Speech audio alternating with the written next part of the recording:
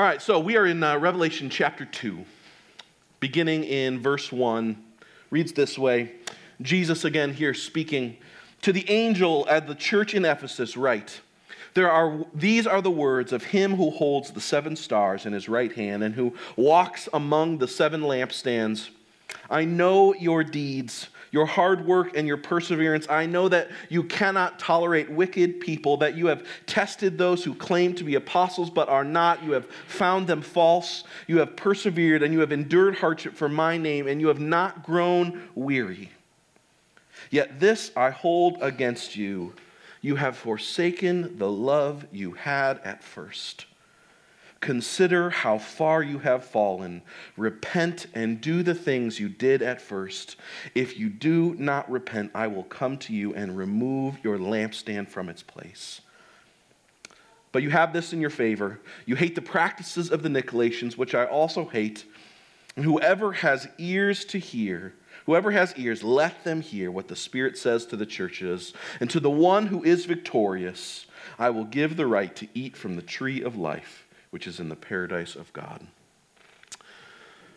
So, before we dive into our passage this morning, it's important to understand that each of the 7 letters that are written to each of these churches, they follow the same basic format. Each of them begins with Christ introducing himself, greeting the church. He's introducing himself in a unique and personal way that connects something about the way that he revealed himself back in chapter 1 to each of these churches' situations and circumstances, and to the specific things that he has to say to them. And then Jesus commends each of these churches. He affirms them. He encourages the things that he sees in them that they are doing well, except for 2 churches of which he has nothing positive to say. And then third, Jesus criticizes each of the churches. He highlights the ways that they are failing to believe and to live rightly as his people, as his ambassadors, as his light-bearing lampstands in the world. And then Jesus confronts them. You see, he doesn't just tell them what they're doing wrong. He calls them to repentance and change, and he tells them what will happen if they do not. And finally, at the end of each letter, he covenants with them. He promises them. He promises a reward to them, to all those who hear and who take heed of his words, a reward that will make the obedience and the endurance that he is calling them to absolutely worth it. And so each week as we study, we're going to use that framework to walk through each of the letters, 5 C's. So Christ, commendation, criticism, confrontation, and covenant. Hopefully that alliteration will help you as we work through each of these letters. 5 C's. So the first letter begins with Jesus' greeting to this church. The church is the church in Ephesus. This would have been the first city that a messenger coming from the island of Patmos would have encountered as on their way to this region. And Ephesus was kind of the commercial and cultural center of the region, often referred to as the gateway of the province. People were coming in and out of the city of Ephesus all the time. Probably one of the reasons that Paul used the city and the church there as a base camp for his missions whenever he was on his missionary journeys throughout the region. One of the main attractions in the city of Ephesus was the Temple of Artemis, the goddess of fertility. And the temple was so impressive that it is listed among the 7 wonders of the ancient world. And the influence of this temple and of the Artemis cult throughout the city of Ephesus, it impacted and invaded every part of life of the city. Artemis was considered the guardian of the city. Her temple served as the primary banking institution in the city. Her face was on most of the coinage that the city used. Festivals and games were regularly held in her honor. And so for all of these reasons, not to mention that the city of Ephesus had one of the best, most protected harbors, Ephesus was basically the kind of the de facto capital of the region. And that, combined with its beautiful location and excellent climate, made it a really desirable place to live. Kind of think like West Coast, like LA or San Francisco, something like that. A place which is kind of nice all the time, right? And in this great city, there was a church.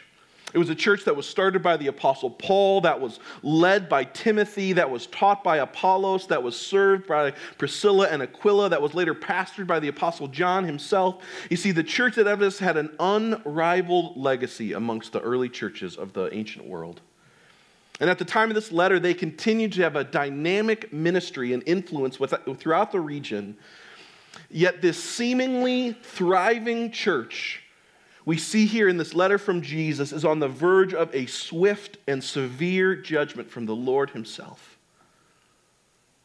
And see, as we study Jesus' words to the church in Ephesus, what we cannot miss is the danger of being a church who is doing all of the right things without the right motivations. Ephesus is a church that is doing all of the right things, but without the right motivations. See, the calling of Jesus' people, of his churches, isn't simply about having heads that think rightly about him. It's not just about having hands that serve diligently unto him. See, the worship that Jesus is worthy of, the witness that he desires to represent him, it requires first a heart that beats for him. A heart that is captivated and motivated by a love for him that overflows into a love for one another and a love for the world. You see, in Jesus, Christ introduces himself to this wayward church in verse 1 as the one who holds the 7 stars in his right hand, indicating his authority over the church and over its leaders. And also he introduces himself as the one who walks among the 7 golden lampstands, or the churches, highlighting his presence and his imminence, his immediacy, his clearness in his presence in the situation. You see, Jesus is the glorious, risen, ruling, reigning, sovereign Lord of everything. And like we saw back in chapter 1, we must see him as such if we're going to respond rightly to his words. You see, his words to this church his introduction is a word of caution to them. You see, Jesus is the one who is in authority over his church. He holds the stars, the angels, the messengers of his church, whether it's leaders, whether they are overseers, or whether they're human or supernatural. He holds them in his hands. They are not ultimately in charge. He is. And he walks amongst his churches in the midst of the lampstands, keenly aware of all that is happening. He sees their trials, he sees their triumphs, and he sees their failures. You see, but his word of introduction is also meant to be a word of comfort to them. You see, it's a reminder that it is not Artemis who is their guardian or their provider. It's the risen, ruling, reigning, sovereign King of history. And he is not far off. He is not distant. He is not unaware of the situations and the circumstances of his people. He is near, he is present, and he is intimately aware of what is going on. And that leads us to the second part of the letter. You see, in verses 2 and 3, Jesus goes on to commend this church in 3 ways. Verse 2 begins, I know your deeds, he says. I know your deeds, your hard work, and your perseverance. You see, the legacy of what had happened in and through this church was not a small thing. This church had embraced the gospel that Paul had brought to them. And in turn, God had used this church and these people to make the gospel known throughout their entire region. Acts chapter 19, verse 10 says that because of the witness of Paul and of this church, all of the Jews and Greeks who lived in the province of Asia had heard the word of the Lord. You see, this church gave their time and their money and their lives so that the gospel would be made known in their city and in their region and in their area. And they planted churches and they trained up leaders and they sent out missionaries. They worked hard. So Jesus commends them for their deeds, but secondly, Jesus also commends them for their doctrine and for their discernment about their doctrine. The church has taken seriously Paul's final words to them. In Acts chapter 20, Paul comes to this church, his very last interaction with them, and he warns them to be on guard against false teachers from inside and outside of the church. And in verse 2, Jesus commends them for doing just that. He says that they tested those who claimed to be apostles but were not, and they found them to be false. Remember, the city had people coming in and out of it all the time, and so there were thinkers and people coming in and out all the time, and so it wasn't just one situation that just churches tested some bad theology. They were on guard regularly, testing the truth about it. In addition, verse 6 says that they hated the practices of the Nicolaitans, a group that we don't really know much about for sure, and so I won't spend time speculating about what they were doing, but whatever the specifics, the Ephesians recognized the heretical teachings of this group, and they rejected them. In a letter that we have from Ignatius, one of the early church fathers, he writes about a report that had reached him about the church in Ephesus, saying that it was a church that was so well taught in the gospel that no unorthodox sect could gain a hearing amongst its members. See, they were serious about believing the truth and about guarding the truth. Right doctrine mattered to them because they knew that what you believe, it always changes what you do. You see, orthodoxy always leads to orthopraxy. See, that's why we teach through books of the Bible here at River City, and we don't just water things down. We deal with the hard stuff and the encouraging stuff and all the things in between, because what God's word says, it matters. And what we believe about what God's word says matters. It matters now, and it matters for eternity. And so Jesus, we see here commending this church for their deeds and their doctrine. And lastly, we see him commending them for their dedication. I know I was writing the alliteration train this week. It's not always like this, but maybe it's helpful for you, okay, right? It was just, I don't know, I was just in the zone. Okay, anyways. Verse 3, he says, you have persevered. You've endured hardships for my name, and yet you have not grown weary. This church had been persecuted and maligned in their city, but they had endured patiently. They were dedicated and devoted to Jesus and to his word in the midst of hardship. How amazing must it have felt to hear those words? If you were part of that church, how amazing must that have felt? Jesus sees us. He knows what we are doing. He knows how we're serving. He knows the sacrifices we've made. He knows how we're committed to staying true to his word. He knows what we have been up to. Any church would be proud to hear these words of commendation from Jesus if that is where the letter ended. You see, but it's not. And Jesus commends this church for doing all the right things. But in verse 4, he has one monumental and stinging criticism of them. Verse 4, he says this, yet this I hold against you. You have forsaken the love you had at first.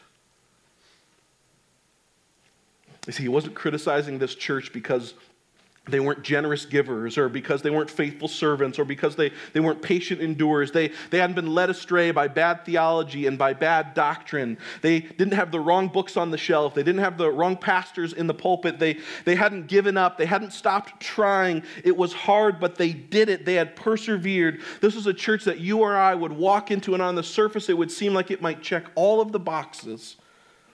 You see, but Jesus sees what's happening internally, not just externally, and he says to them, you are absolutely dutiful and faithful. He says, but I can see your heart and I can see your motivations, and what I can see is that you forgot why you were doing any of the things you were doing in the first place.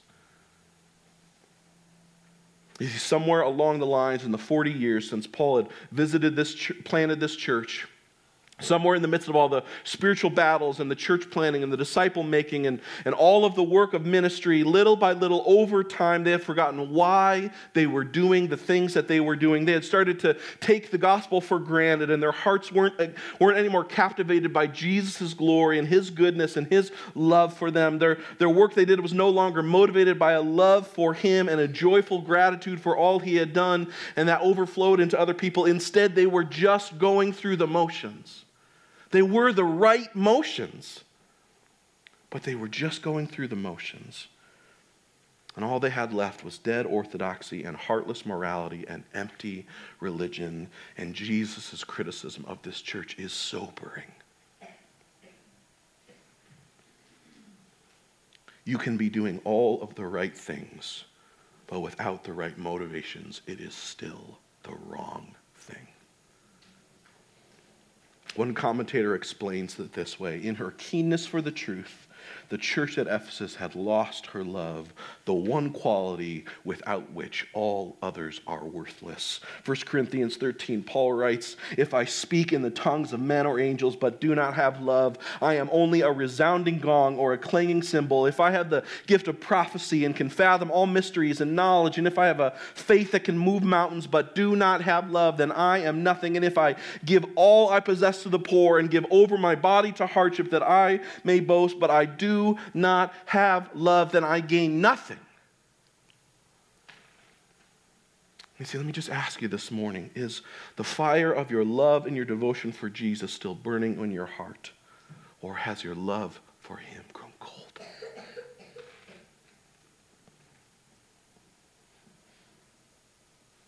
You're not a heretic. You're not You're not a false teacher. You've not walked away from God. You've not stopped giving or serving or reading or caring or investing in his people or his kingdom, but your love for him is cold. You see, the reality is that when it comes to our relationship with Jesus, you are never standing still.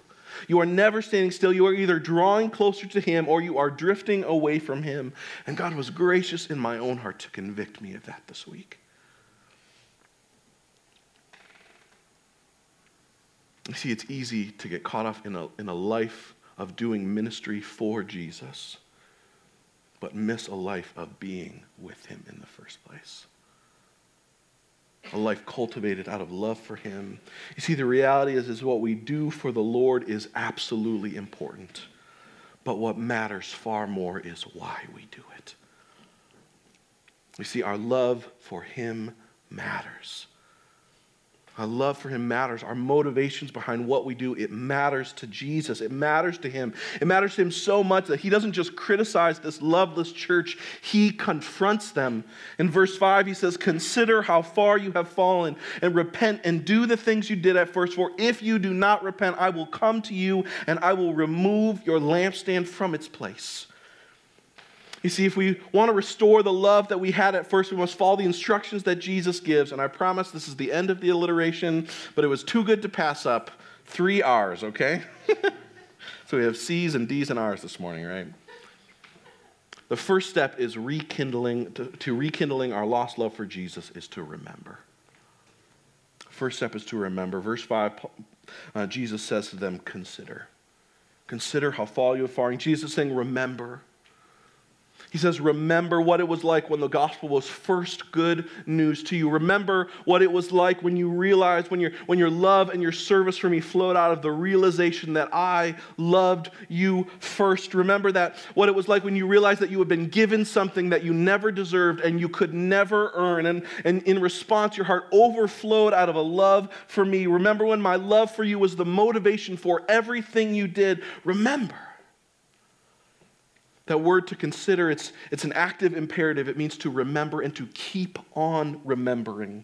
Literally, he's saying, keep on remembering all what it was like when the gospel was first good news to you. You see, that's why we talk about the gospel all the time here at River City. You see, the gospel wasn't good news. It is good news. Ongoingly, every day, to each of us, all the time, it must be. You see, the reality is that forgetting the gospel, taking it for granted, is the most dangerous thing we could ever do. You see, you talk about the things that you love, but the opposite is also true. You come to love the things you talk about the most. Jesus tells them to remember. I think one of the best ways to remember is to talk about it, to reminisce together. Whenever you're with your friends or your spouse, right? And you remember a story about something that had happened in the past or a trip you went on or something that had happened, and you're telling those stories, right? What happens in the midst of telling those stories together? Right? You start to remember, man, that was so good. I love that experience. I remember that. It wells up in your heart, just a remembrance and a gratitude for those experiences and those times and a thankfulness for all that kind of stuff. You see, one of the best ways to rekindle your love for the Lord is to remember him by talking about him, how he has loved you, how he has pursued you, how he has worked in your life, to tell those stories and to celebrate those things, to remember those things together. Remembering is not just an internal thing. We remember through our words and through our actions and through our stories we tell together. And so the Ephesians are first to remember, and their remembrance is meant to lead them to the second thing Jesus confronts them with. It's meant to lead them to repentance. You see, that word repentance, it doesn't just mean to reconsider something. It means to turn around, to change directions. You see, repentance begins with confessing our sin, with admitting that we are headed the wrong direction. And it can seem a little odd to think about a lack of love as sin. Doesn't that seem a little odd to you? It just feels something, it's like, I don't, really? But when Jesus is asked in Matthew 22 what the greatest commandment is, he responds this way. The first and greatest commandment, he says, is to love the Lord your God with all your heart and soul and with all your mind. And the second is like it, he says, to love your neighbor as yourself. So a lack of love for the Lord and for his people is a failure to obey the two greatest commandments that he has given. You see, repentance begins by admitting that reality and by owning that. Not making excuses, not shifting the blame, facing it head on, and then rejecting it. You see, repentance isn't about just confessing that you're going the wrong direction. It's about turning around and heading the other way. Verse 5 ends, repent and do the things you did at first. He calls them to return to the things that they had done at first. Now, Jesus had commended this church for their deeds. And so this probably doesn't mean that they're to start doing something new, something radically different, but instead it probably means they're to return to the practices that fueled the right motivations for the things that they were doing.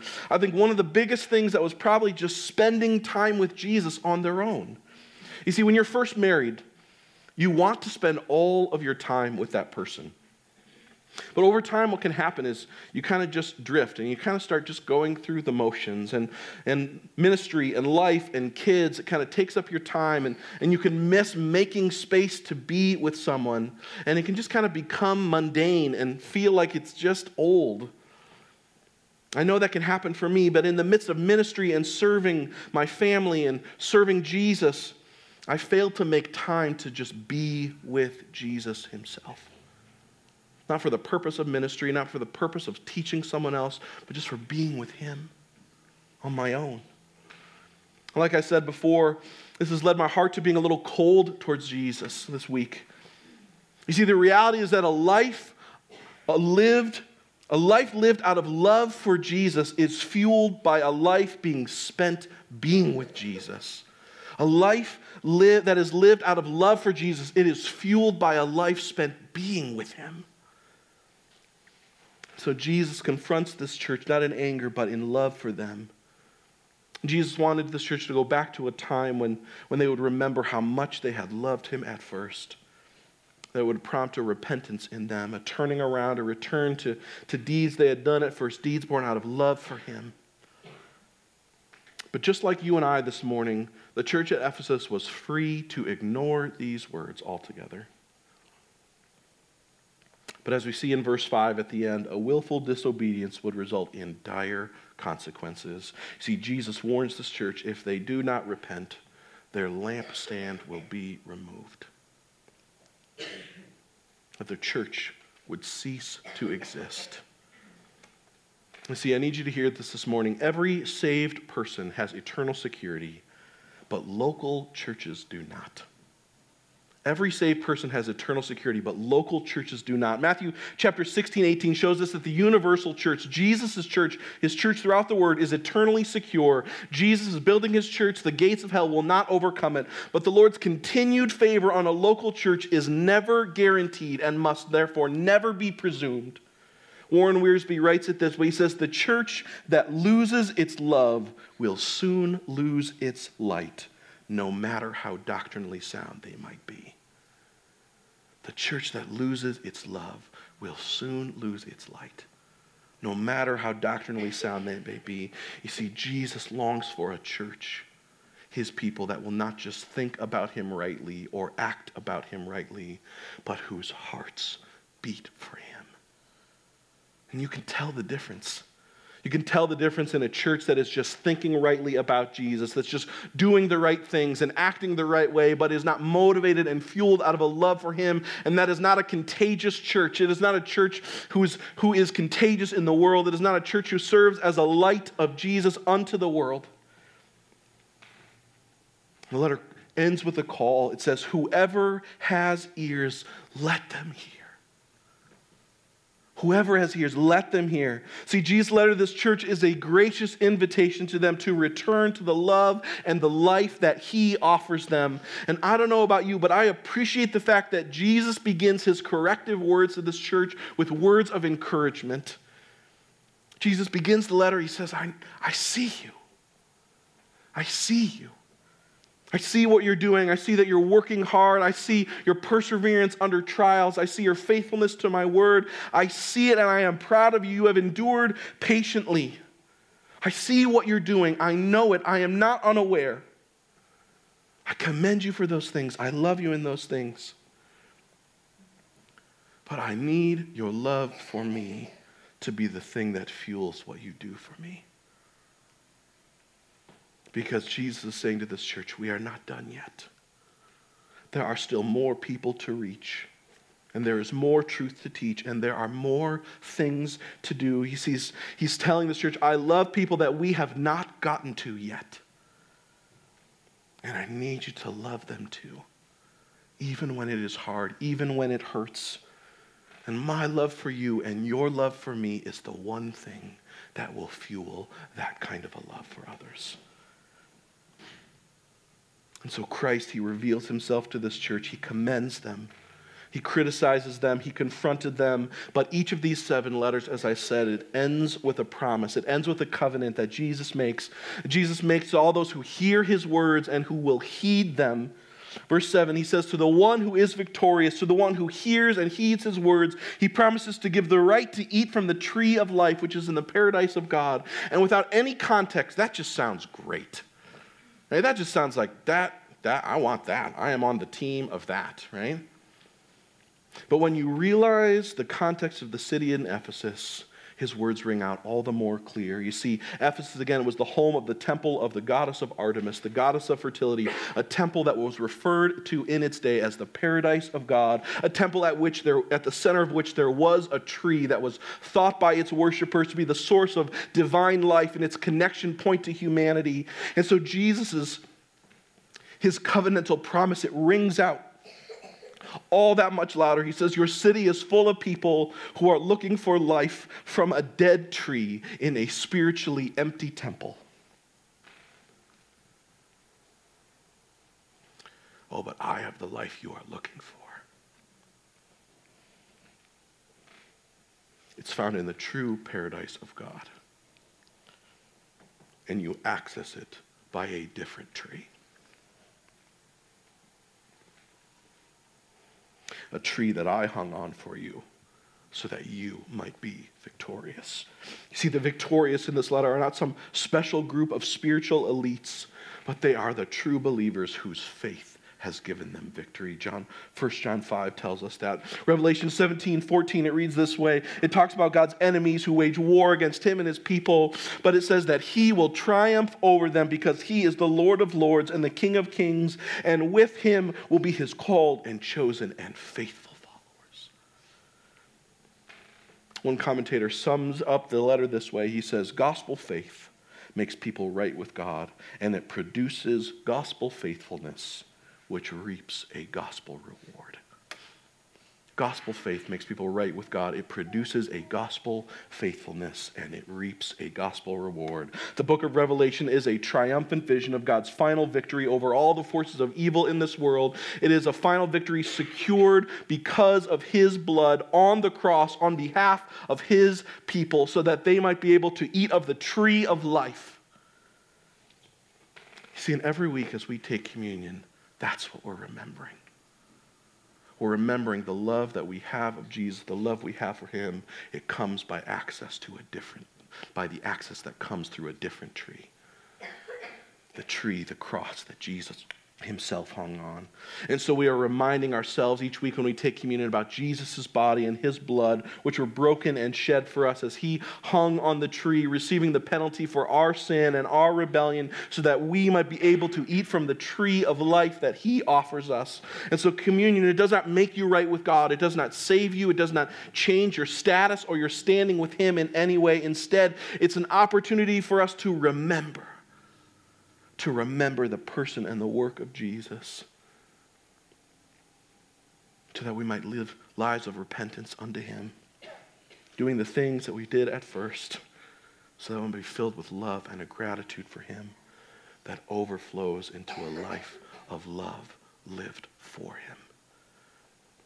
The bread and the juice are in the back. You simply, during our time of worship, you go back and take communion. There's a table on your left, on the right, and you take the bread and you dip it in the juice as you feel led, and you go back and do it on your own. And so as we sing and as we worship and as we remember the gospel together through the song, if you have put your faith in Jesus, if he is the one in whom you hope, if he is the one in which you love, then whenever you are ready, go back and take communion. You don't need to be a member here. You just need to belong to Jesus. But if not yet, if Jesus is not yet your Savior and your Lord, if he is not yet the one that you love, then I would encourage you to hold off on taking communion.